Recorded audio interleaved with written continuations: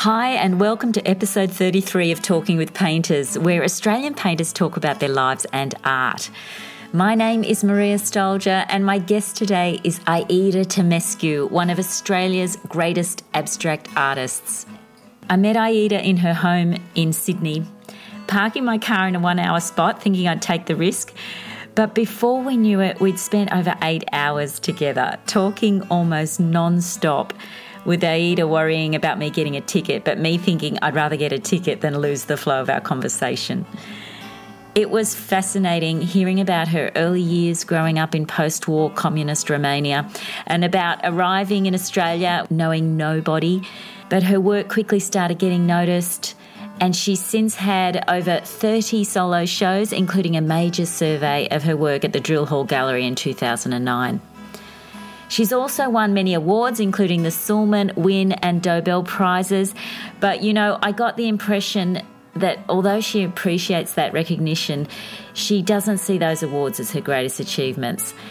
It became clear in our conversation that her primary aim is to convey meaning through her work, and that seems to have been her lifetime pursuit. So at the end of our meeting, I ended up with quite a long recording and was trying to figure out how to present it to you. I decided to edit a shorter and longer version, and this is the shorter interview, and to hear the longer one, just go to YouTube and search Aida Tomescu Talking with Painters. You'll hear a more in-depth conversation there about many of the things we touched on in this episode. I've also put a link to that on the website, talkingwithpainters.com. And if you go to the website, you'll also see images of the works we talk about and details of her upcoming show at Jensen Gallery in Sydney. I started by asking Aida about her childhood years. Well, I was born in Bucharest, in Romania.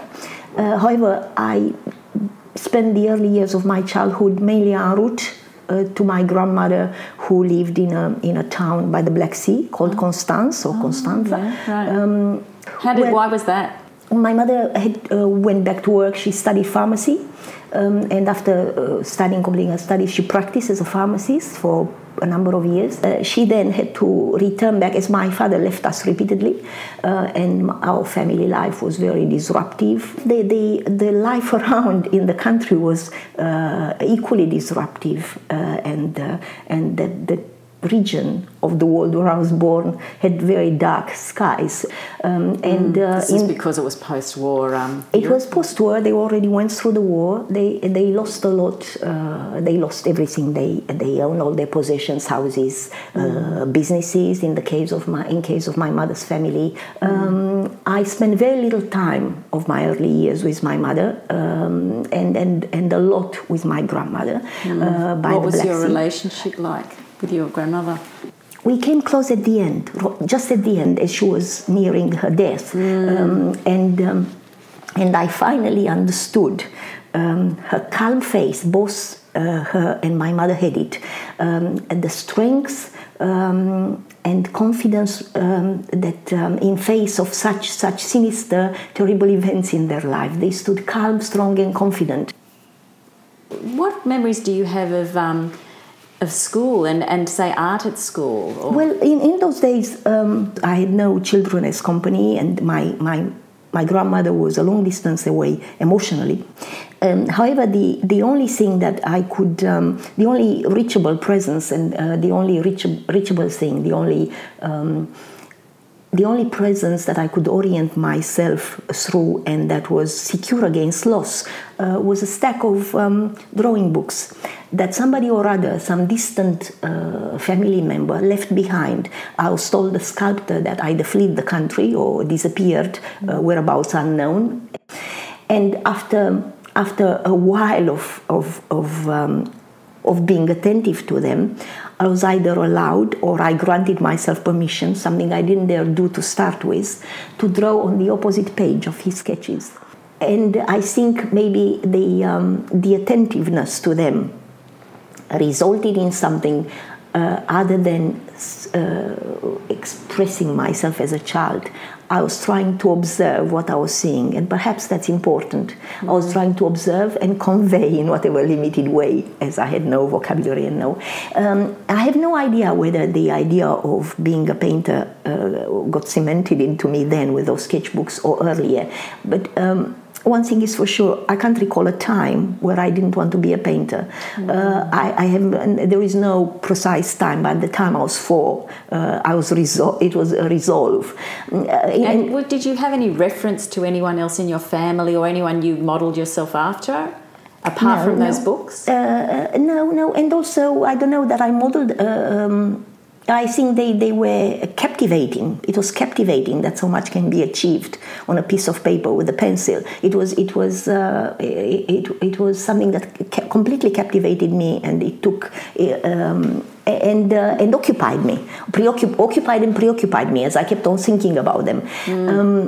There were no artists in the family. There were collectors, and in my mother's family. A number of relatives used to collect paintings before the system changed. However, my grandmother, in all her economy of words of praise, but also of criticism, and in economy of advice, as I grew up roaming the streets, fleeing the house, inventing ways to flee the house via the window or up on top of the roof and down. It was the only way. Is this when you're like a teenager? No, I think 4 or 5. I was roaming the streets late into the night. As a young child? As a very young child. And we weren't afraid or... after the loss of a house, I don't know. Fear. My greatest fear was being sent away from home. That's already happened. I don't know. I can't tell you now. I can't tell you now, how I felt. But I do remember vividly... roaming the streets, and this habit continued into the early years of school. At age 10, I went to art classes that were run in parallel to secondary schooling. Okay. I don't know how that came. I know how it came about. A certain committee or a group of people from the art school came around my school to look for fresh blood. And they would select children between the age of 10 and 16 and ask them to go to a number of tests that lasted a number of days during a particular week. Passing the little test, or the number of little tests they gave us, was something I wished for a lot, because going to that school was something I wished for more than I have wished for anything else before. For the first time, I was in the place where I felt I belonged and I wanted to be, with objects for a still life, with themes being given to us to come up with a composition based on whatever theme they would give us. And one of my favorite days of the week was when they turn off the lights. We sit in our chairs and they turn off the lights and project images in black and white using something that used to be called an epidiascope. They would project from a book black and white images of Renaissance paintings. They would project Titians and Tintorettos and Veronese and possibly Cézanne. And it was from that moment on that I fell in love with Titian. There was something about the power of those works that came through in the black and white reproduction. I think we would have had very few color reproduction. And it also, that sense of anticipation and of projecting the colors onto the works myself was something I became very interested in. I liked repeats of the epidiascope sessions, so I could begin to enrich them myself with the color that I thought may have been there. Or perhaps some of it was described by the teacher, and I tried to visualize it, and so they became richer still and stronger still in my memory. But when a painting is complete and has got the unity and power, it comes across even in a bad reproduction, I think, because all the transitions to its final form are still there. Yeah. They are not lost by a black and white reproduction. Yeah. So it was very powerful. Were you actually painting as well at Yes, school? a lot. Painting a lot, because I do remember I was the messier student in the class. And apparently that also pleased the teacher. So I was really, it was my favorite. She was my favorite teacher. And I don't recall either her name or a lot about her. But I remember that according to her, I was filled with paint to the elbows. After this second art school that I did as a kid, it looked as if getting into uni would be very difficult because I had not the training that I needed to get in. You needed to be trained up to a particular level to pass the admission exams. However, at age 16, this bright, intelligent, young, possibly just 24-year-old art student, he was an art student in second or third year at uni, walked into my life as a cousin of a friend, of a colleague or boyfriend I had, and said, I'll teach you. I'll give you art classes so you can go through the admission exams, just like that. And what's even more fortunate is that he was a brilliant teacher. He was tough, he was uncompromising, he was cruel, he was impossible, and he made the best teacher for me. What sort of things did he teach you? I remember many things. Cézanne was not his favorite painter, but he taught me to look at Cézanne better than anybody else. So he opened the book with the Cézanne card players on his knees, and we sat there for 3 hours looking at the painting, and he would tell me, why do you think this hat is 1/fraction of an inch higher than the other hat of the other card player? And why do you think the tablecloth stops here and not there? And then you know that everything is connected, that everything had a reason, that the fact that the angle of the head of one of the card players was there and not 1 millimeter of a millimeter away from that particular spot had a particular connection and correspondence to some other element in the painting. So he taught you how to look at art in a way. Yeah. He taught me how I was drawn to it, but I couldn't understand why. And though he could appreciate the abundant use of paint, I was already drawn to paint. He would curb that in me through the various projects.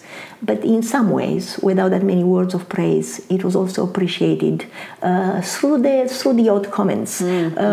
So I think in that he made. Anyway, don't forget, I was brought up in a country where in the normal schooling, praise was never there. Criticism was always amply there. Support was rare.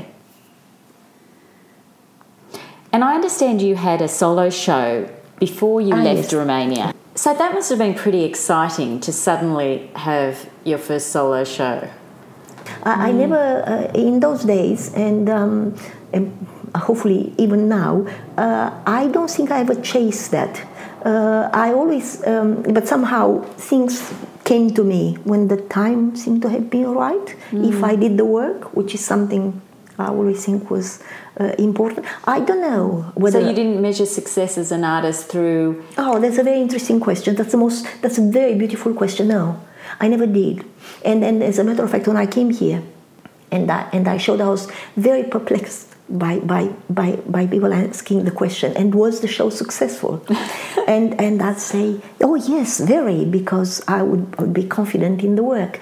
I could never understand, I suppose, until I reached Sydney, that success was measured in sales, because in communist Romania, success was never measured. But didn't it mean that wasn't that the way you made a living? It was a complicated way of making a living in those countries. I wonder how people got by.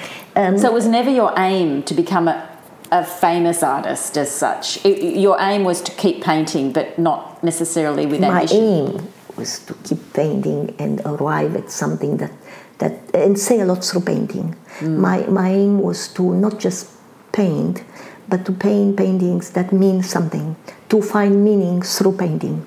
It always is, yeah. Yeah. And let's move on to how you came to Australia. So what was it that caused you to leave Romania? Everybody applied to go on trips or to leave the country, and nobody ever got a passport. The last thing they give you was a passport. I mean, the many things they wouldn't give you. But did you feel when you were there that your life was restricted? Were you, or was that just life? That's how life was. Yeah, I mean, that's the only life I grew up in. However, you felt the fear. I felt the fear, maybe either from the grown-ups or from the people in the house, or it didn't even need to be that, from my going through school alone. What's the fear of? Fear of authority, fear of the regime, fear. Like, say, I had a passport just weeks before I left the country, and it was a beautiful winter day, snow and all. And during the day, plain daylight, this man dressed in a uniform, official uniform of either police or passed me by. And I feared him. I can't answer to this day why. But I remember, and though he smiled and said hello and there was nothing to be frightened about, you feared everything that belonged to authority. And everything was just... by the time I left, it was very much a regime of fear and terror, and everybody wanted to flee. Now, was it because there was fear that your liberty would be taken away from you, or? I can't. Fear is fear, just like many other emotions. You not necessarily know why you have it. Why do you think they gave you a passport? To this day, I'd never know. And in those days, if you're given a passport, most of the time you did not return, though I could have, because nobody would have wanted me back. None of my family would have wanted me back. Why? Because they thought you had a better chance of a better life away. Also, you could help people from overseas. You could help people more. You could help your people more from being overseas than you could ever help them. I think if anybody ever returned, they were considered a complete failure. However, I was reluctant to leave, and I pretty much left on the last day when my exit visa out of Romania would have expired. So the exit visa was a 3 months duration, and I waited until that last week before it expired to leave the country because, well, for one thing, I didn't want to leave my mother alone because I felt she needed somebody else's support. Or she was the main breadwinner, and she said supported me. I felt she needed my support in other ways. And did she want your support? Did she want you to stay? I don't know that she wanted me to stay. I'm sure she needed my support. She needed all the support she could get. Her life was so hard, but she would never have stopped you from going. Would she have been the only one sympathetic here that understood had I returned? Possibly, yeah, probably, most likely. Had I returned, should have been the first one to be joyful at my return, and possibly no doubt the only one. Oh, that's so interesting. That returning would have been considered a failure in the eyes of most people. In the eyes of pretty much everyone. But then you could also be made an example of, which is the worst of all, which is probably the greatest fear of all in terms of returning, if you wish to. There would be film directors, actors, well-known people that have left and returned, and you would see them losing face, dignity, and everything they ever stood for, losing everything they had by being made an advertisement against the Western world on TV, by being told to say what a terrible life it's out there and don't leave. They were used for, how to put it briefly, they were used for propaganda against the free world. I rented a flat in King's Cross that had a huge kitchen with a line of floor, and I rented that flat particularly because the kitchen was bigger than the entire flat apartment together, and it was very run down, and I could make a studio out of that kitchen. So at that point, I was only in the country for a few days. I was just trying to, I was getting acquainted to Oxford Art Supply.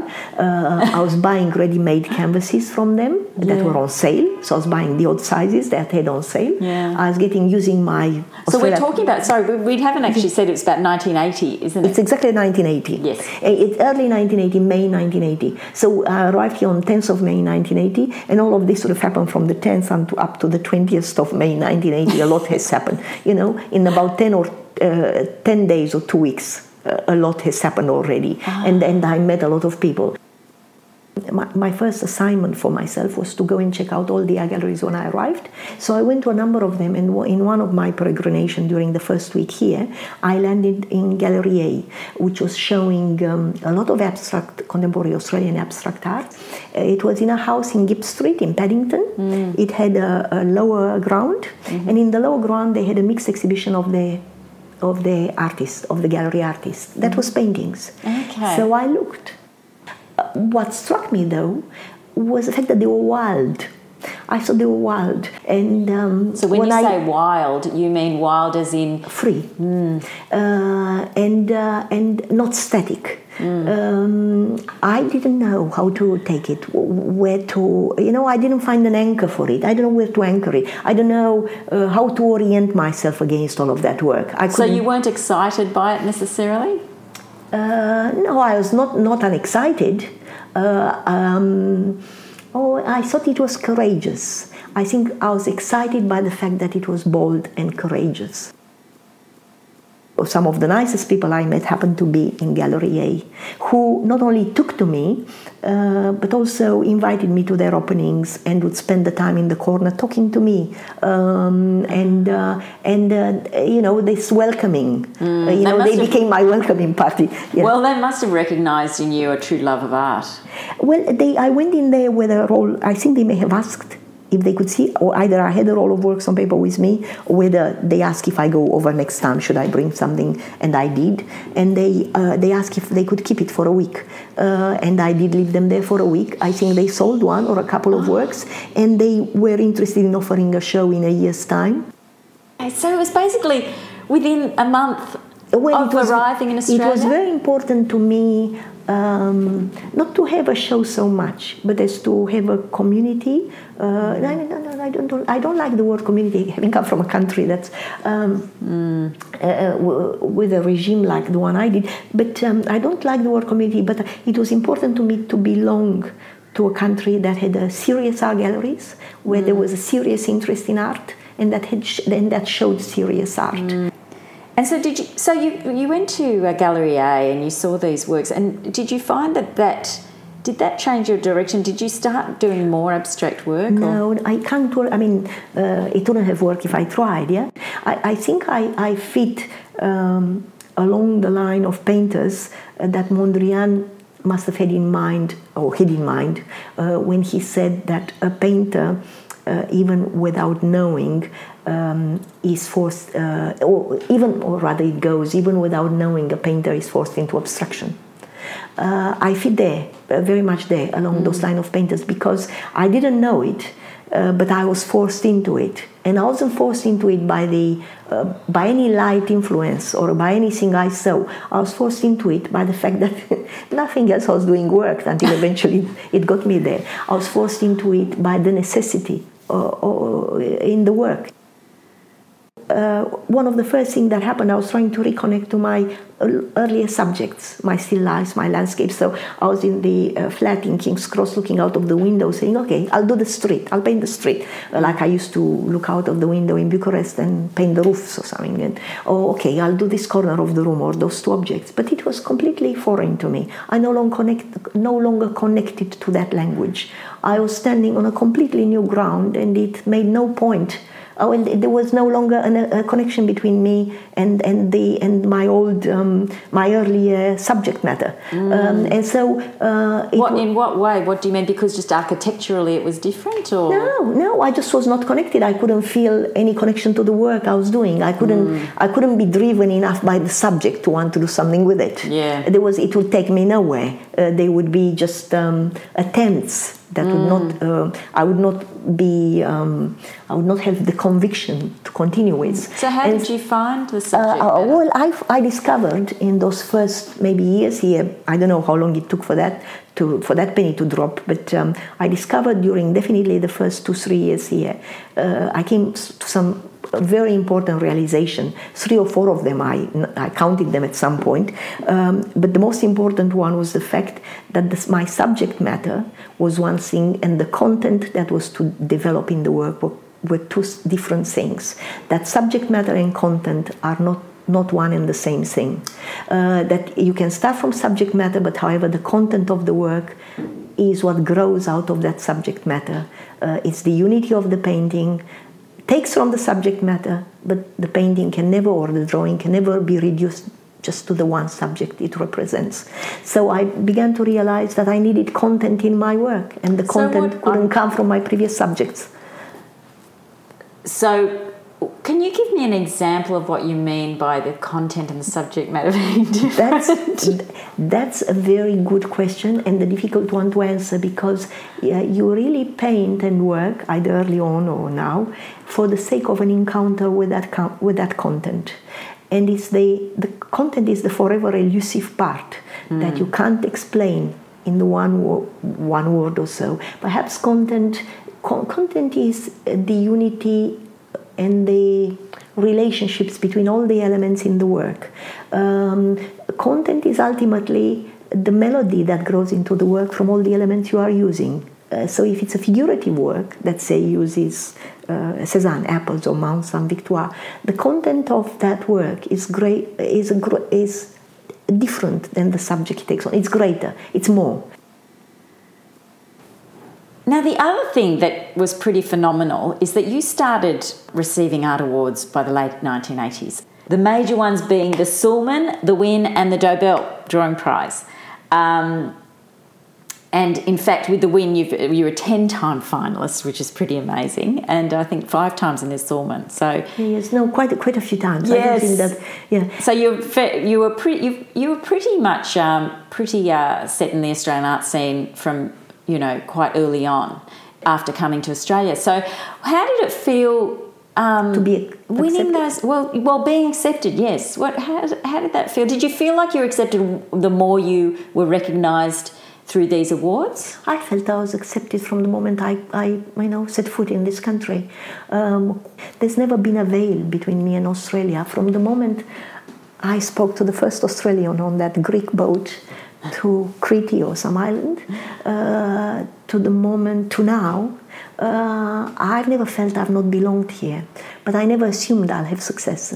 I never assumed, nor have I taken it for granted. When it came through a sellout show in 1989 at Coventry Gallery, it put so much fear in my bones that I had to, that actually it set my work in a new direction that was much more satisfying. When you say fear, what do you, what for one fear? thing, I had to question whether I was becoming just a painter of color, pretty painter. Was I just this painter that was just making paintings to sell?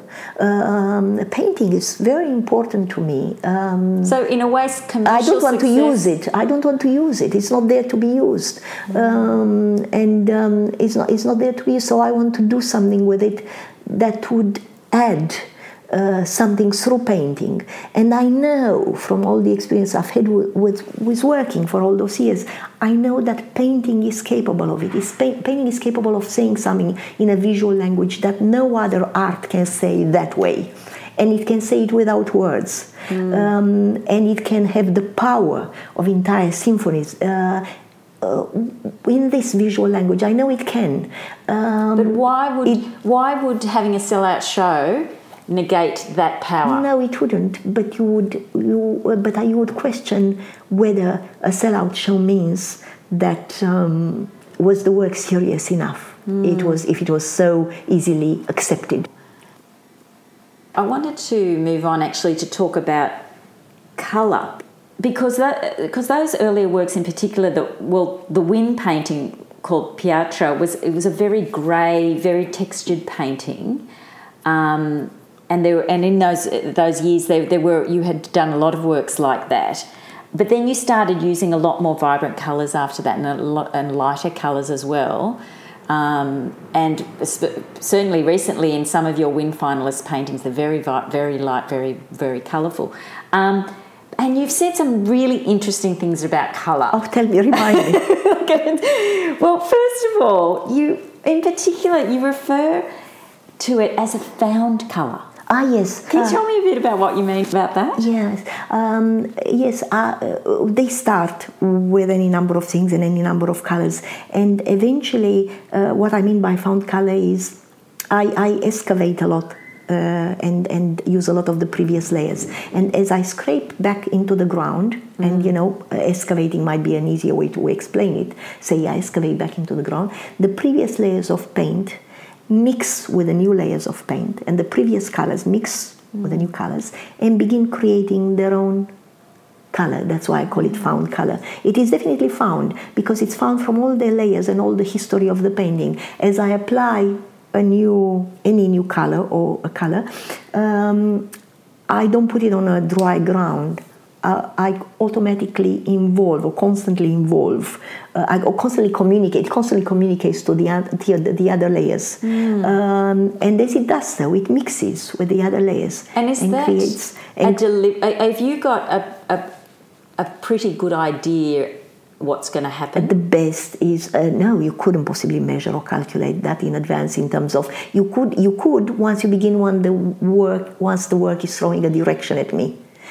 To begin with, I don't. To begin with, I start from a number of sources, from a number of things, and I don't know what is going to gel to that surface. It's a bit, it can start from fragments of things. I think painting looks back into the world, or into something I've read, or into a line from a poem, and any number of material can be a source for one work. However, I can use fragments or pull fragments or different material and put it all onto the same canvas, and some would just die out, and some will just catch fire on that surface, will just connect to that surface. And from the ones that connect to that surface,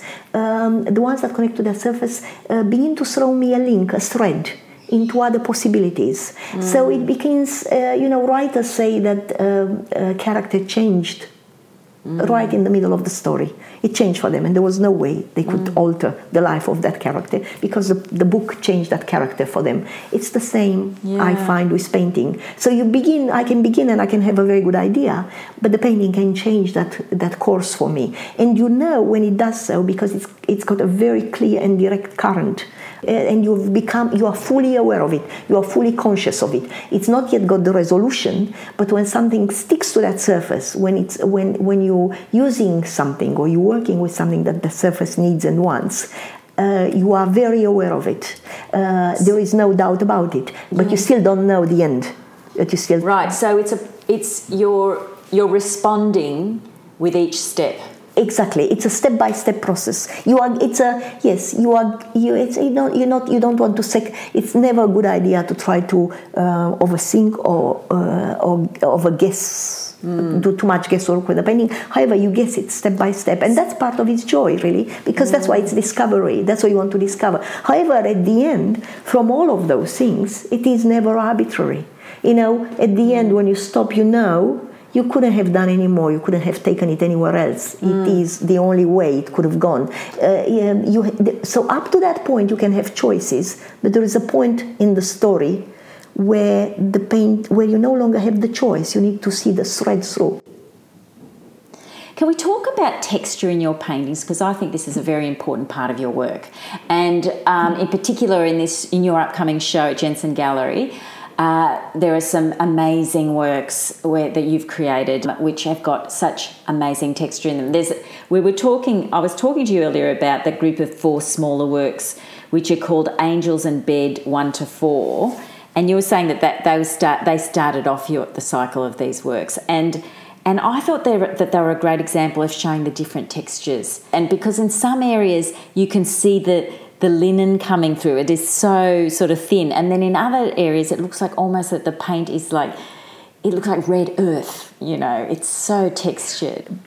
Texture is inherent to all paintings, so I think even when you don't pick up on it in a painting that in a way may not be obvious, it's always there, so I'm never consciously chasing it. However, I'm very glad that you mentioned the texture of the linen, because if ever I was conscious of anything, would be more where it's absent in terms of the thickness of paint, But if you see it together as an integrated part, together with the blank areas of the linen that shows through, yes, I was trying to preserve as much as I could of the ground and of the linen in the series. I didn't try to make an image with all those different textures. I was trying to find a reason for doing the new work. I see. So I was wondering whether some of those areas of paint actually had something added to them because they seemed textured. No. I never add anything to the paint because my intention was never to paint thick. The reason I need the quantity of paint is to construct with it. I mean, I need to go because they take me such a long time. I construct and I remove. And I remove, but still a lot is left. And so what is left and begins to form the characters in my painting, I can't remove. If I could do it just with thin paint, I would. So I'm not after texture. Texture is just it's a byproduct. Yes, very much so. It's important because it carries a lot of the character of the painting. Now, to answer your question, because it's very important, I don't mix anything with the paint, but when I scrape back into the previous layer of the paint, the under layers have different levels of drying paint in them, and as they mix with my fresher paint, they get that granular grittiness. Oh, I see. Yeah. And so that is done not so I get the granular look. I'm not chasing that look, but which would be interesting. Not that I get the granular look, but it's done in order to construct that area. Well, I wanted to talk to you about something we talked about before we turned on the recorder, and that is about achieving that look of spontaneity. I wanted to talk about a painting in particular, which was your Win Prize finalist painting in 2015, which was called Bribey. Yeah. And that was a painting which was sort of inspired by, well, for want of a better word, inspired by Bribey Island, which is where Ian Fairweather, I understand, lived and worked. And you said in relation to that you wanted to arrive at a painting that looks as if it just landed on the canvas where it always belonged. And it's a beautiful, very light, predominantly blue painting with a large sort of area of blue and with other sort of marks. And with a lot of the linen showing through. That's right. Bribey was very promising from the start. It is one of those paintings, some paintings just give you a glimpse of where they want to go, and you follow through, and you never quite lose that initial feel they had, and this is one of them. It had some clarity in it from the moment my films of yellow paint in the background hit the canvas. By the time second or third elements began to appear on the canvas, everything felt right for it to happen. However, it was still a delayed process because the blue area that was running through the middle stayed in its dark. You're looking at the image now, but and I left it. It was nearly finished. However, I didn't bring out enough form in it. And so then I began to rework the middle area of the lighter blue. Again and again and again to lift that space more and more and more. And at some point I lifted it, I also dissolved it, so it went flatter, it grew out more, it went flatter, it grew out more. So I stayed for quite a long time on that. As that began to grow more form in it, more presence in it, that it was beginning to come more forward, to lift more of the canvas, then the upper section of the canvas, of the linen, receded, no longer had the power it had before the fullness of blue started to emerge. So therefore I started to begin to work passages of the upper section to keep up with the form that was emerging in the lower section. So really, you want to grow with all the, like an orchestra going with all the instruments at once. So I began to repaint some of the areas of blue in the upper section because they began to feel flatter by comparison to the form that was growing out of the lighter blue. So by the time I got to the lower section of the blue, I then began to work with very economically, with very little paint. For somebody who uses a lot of paint, sometimes I can put a patch of blue and a patch of white in the palm of my hand, and I can finish a painting with a few centimeters of paint. Oh, really? That's all, a big painting. Yeah. Because it's nearly there. All it needs is that fine tuning, and it is at that point that you have to tune into the surface and can't miss it. And so form can be that delicate in that sense. Do you find that when you work on a few paintings at the same time that increases your ability to see what the painting needs? Yeah, because you paint on each one at a time, and then you turn away from it and concentrate 100% on another. You don't go from one to another, You just concentrate fully on one, then either turn it face to the wall or leave it there, then take into your working position a different one and so on, and then concentrate on it, maybe for longer periods of time. Yes, it definitely helps. The other thing that it does, it helps you not concentrate on a product or the show, because the new image may throw something at you that might tell you that the previous ones you left in a particular stage at a particular time, in a particular moment on that road. It may, the following painting may teach you something that the previous painting needed, that you can return back to it. So in a way, it's all connected, it's all related. I like working in cycles of works, not one finished. Anyway, more importantly, I wouldn't have the energy. So when I begin to work, I need to generate energy in the studio, and often drawing allowed me to do so. Then for that, and in order to generate energy, sometimes reading and poetry can help me generate that energy, because it gives me the conviction to go ahead. So I want to do it, and so. So you might do that during the day at some point. You have a break, and then you will say refer to some literature or poetry. I could. It could be just reading on the train on the way to the studio, and sometimes I delay because I know the effort that's needed of me when I arrive in the studio. Sometimes I delay arriving, and I linger around the coffee shop with the book a while longer, and that happens often before the more intense works, or when I have to take a very serious decision about something. I hold back. What would be a serious decision? Scraping something off that's nearly there, nearly good, but it's not there yet.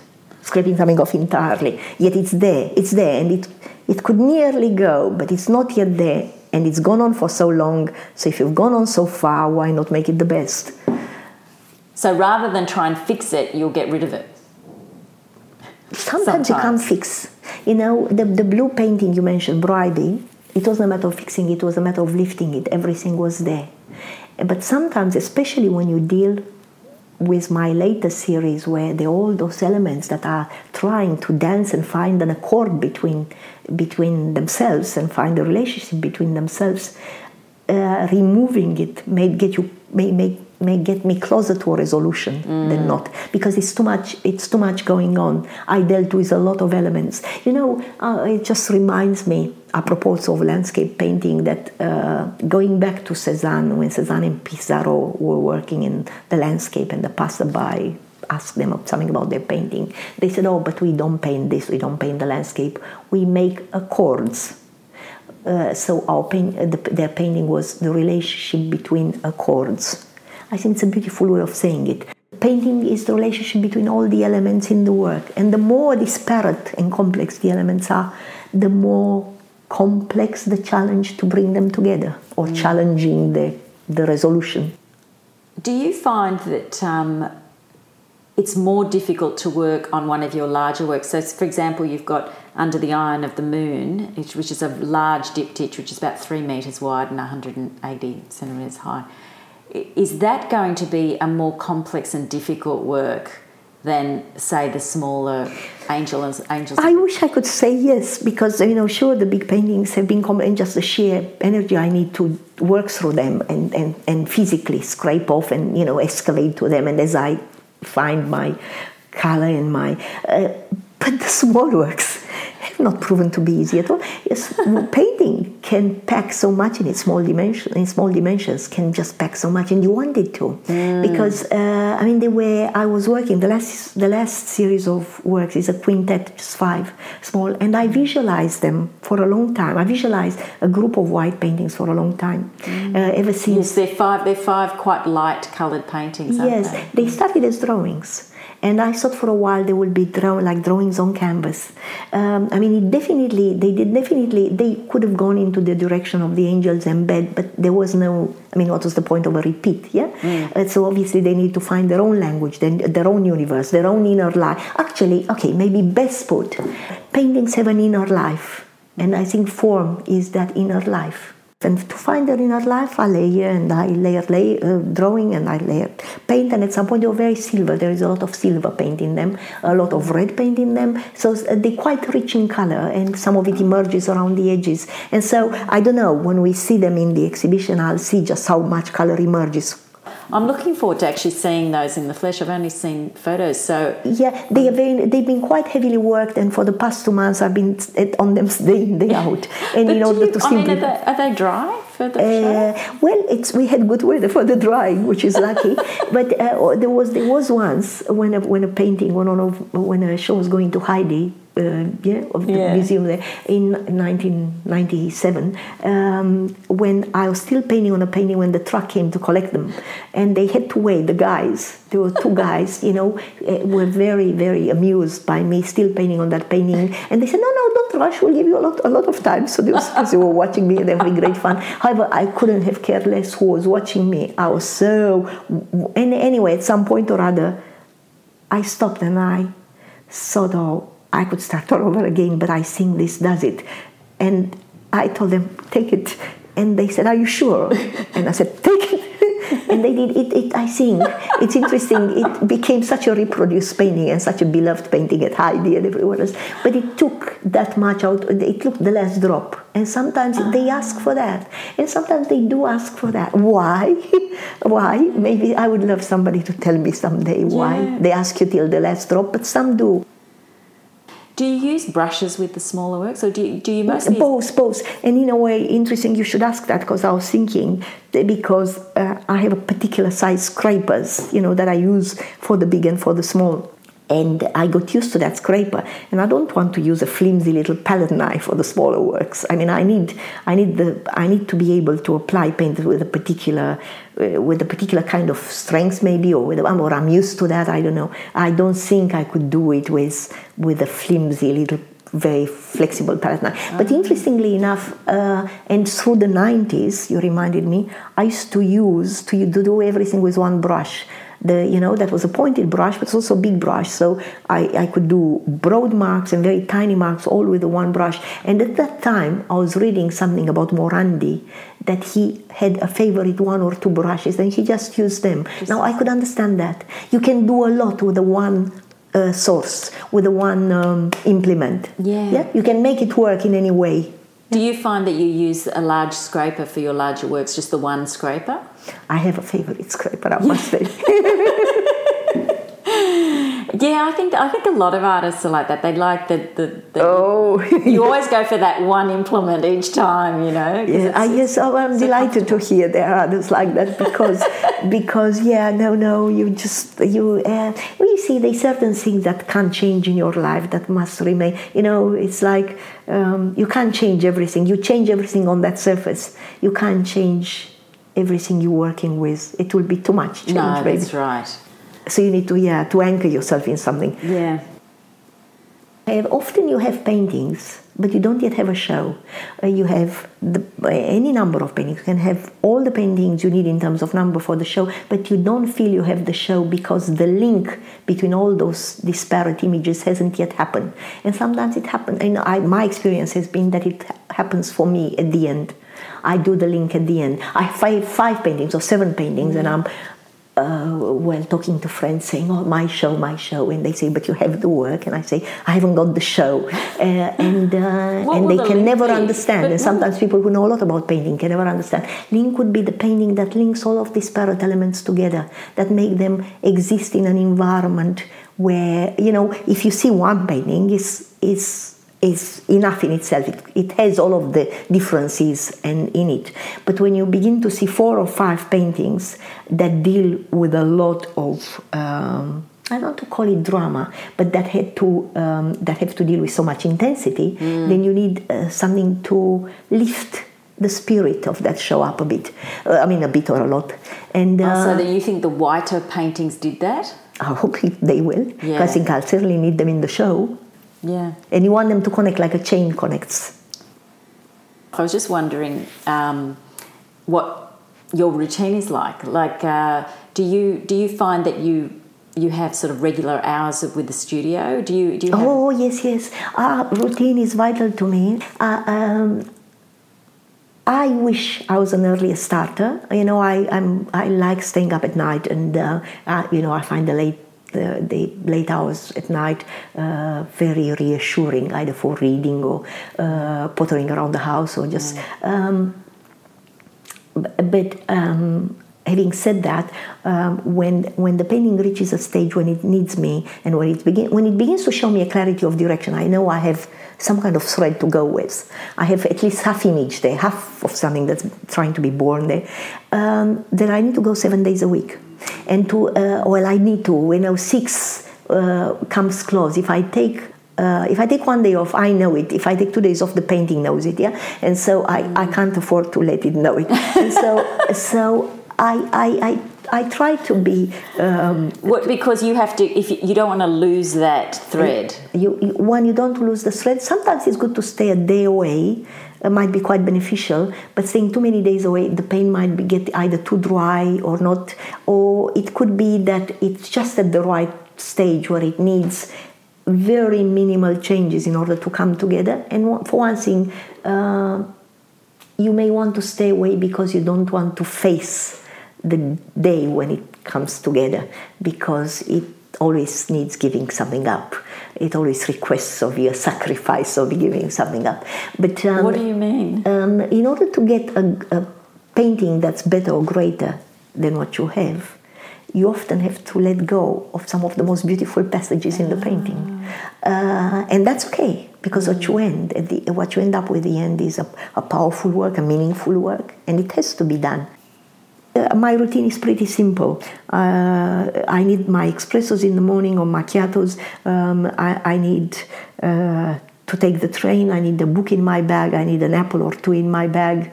And then the work day begins. Yes. I think you asked me about the studio at some point, whether what kind of studio I want. I was brought up in a country where you may do is what you had and what you were given. And so I never had the comfort of the studio as I wanted it. It will be nice one day. So I've always either struggled more, struggled less with spaces that had a certain difficulty about them, but you make them work.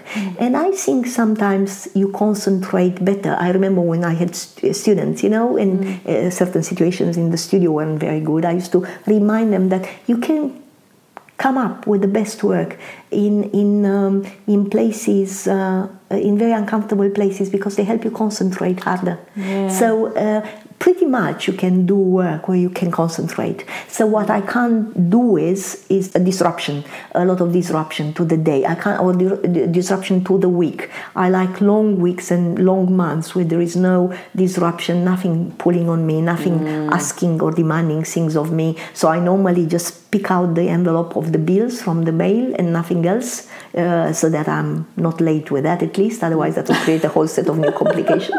And try to make it to simplify my life. I pretty much simplify my life, just simplify it altogether. Does that mean you would go for days without sort of socialising? Oh, absolutely. Weeks, months, 6 months, longer. Well, some of my best friends are the ones that understand that. So we pick up. The other day I saw a friend that I've not seen since Christmas Day, but it didn't seem to matter. So you don't ever feel lonely or disconnected? No, it's interesting. No, and it's a question that happens often, whether you feel lonely in the studio when you paint. Goodness, no, I don't know, you're talking to those paintings, I guess. No, you don't feel at all. If anything, you're forever surrounded by a lot of presences, because they come to life, and it's not a crazy thing to say. It's there's certain things that need you, and that need is greater than yours. So you can't have needs of loneliness or neediness for something or other. All you need is that you kind of stand upright enough and have the strength enough to continue. Another thing I wanted to talk to you about was that you taught at the National Art School for 20 years. I mean, you finished teaching there about 10 years ago. And two of my guests have already mentioned you in a couple of episodes, John Bokor and Lucy Cullerton. They both mentioned things that they still remember that you taught them. And I'm sure there are hundreds of ex-students who are probably experiencing the same thing of having your words ringing in their ears while they're at their easel.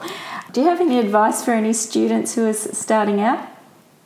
With painting, you are continuously in a space of uncertainties. What you begin to develop is not more skill. You do develop skill at all as well, but you can't rely on skill as much. However, being in that space of uncertainties is important because it's the space where you constantly learn. And perhaps one other is that when prospects go out the window and they dwindle into nothing, there is a moment of great freedom when a new voice, a new language can form in the work. So often when everything is gone, when you feel you reach the bottom, that's often one of the most valuable things painting can give you, because it can give you immense freedom, the one of starting again. Yeah, I think, and the only thing, to still be said, that any painting that is lost is never really lost. It just becomes a training ground for other work, and often becomes the painting that teaches them the most. And so therefore, how could that be a loss to them? Yeah, definitely. Yeah. Oh, that's such great advice, Aida. Well, Aida, thank you so much. It's been so wonderful meeting you, and I'm really looking forward to seeing all those wonderful works hanging up in your show in the next couple of weeks. The pleasure was all mine because of your questions. Thank you very much for the very insightful questions, and some of them gave me food for thought. Thanks for listening to my conversation with Aida Tomescu. Her show Under the Iron of the Moon opens at Jensen Gallery in Paddington on 19 October 2017, a few days after this episode goes online. I'll also be posting a video of Aida in her studio soon, and I'll keep you posted on social media about that. And of course, you can follow the show on Facebook, Instagram and Twitter, where I'll keep you posted about upcoming guests and events. And you can subscribe to the show on iTunes and the YouTube channel on YouTube. Thanks also to all of you commenting on social media, and also for your reviews on iTunes and Facebook. I really appreciate it. Thanks for listening, and hope you can join me for the next episode of Talking with Painters. Sartre said it, Jean-Paul Sartre said it quite beautifully when he said, paintings don't mean anything, but they have meaning. They must have meaning. It's just not one meaning alone. The meaning resides in the multiplicity of meanings, which gives the painting its depth. So they will always have a multiplicity of meanings.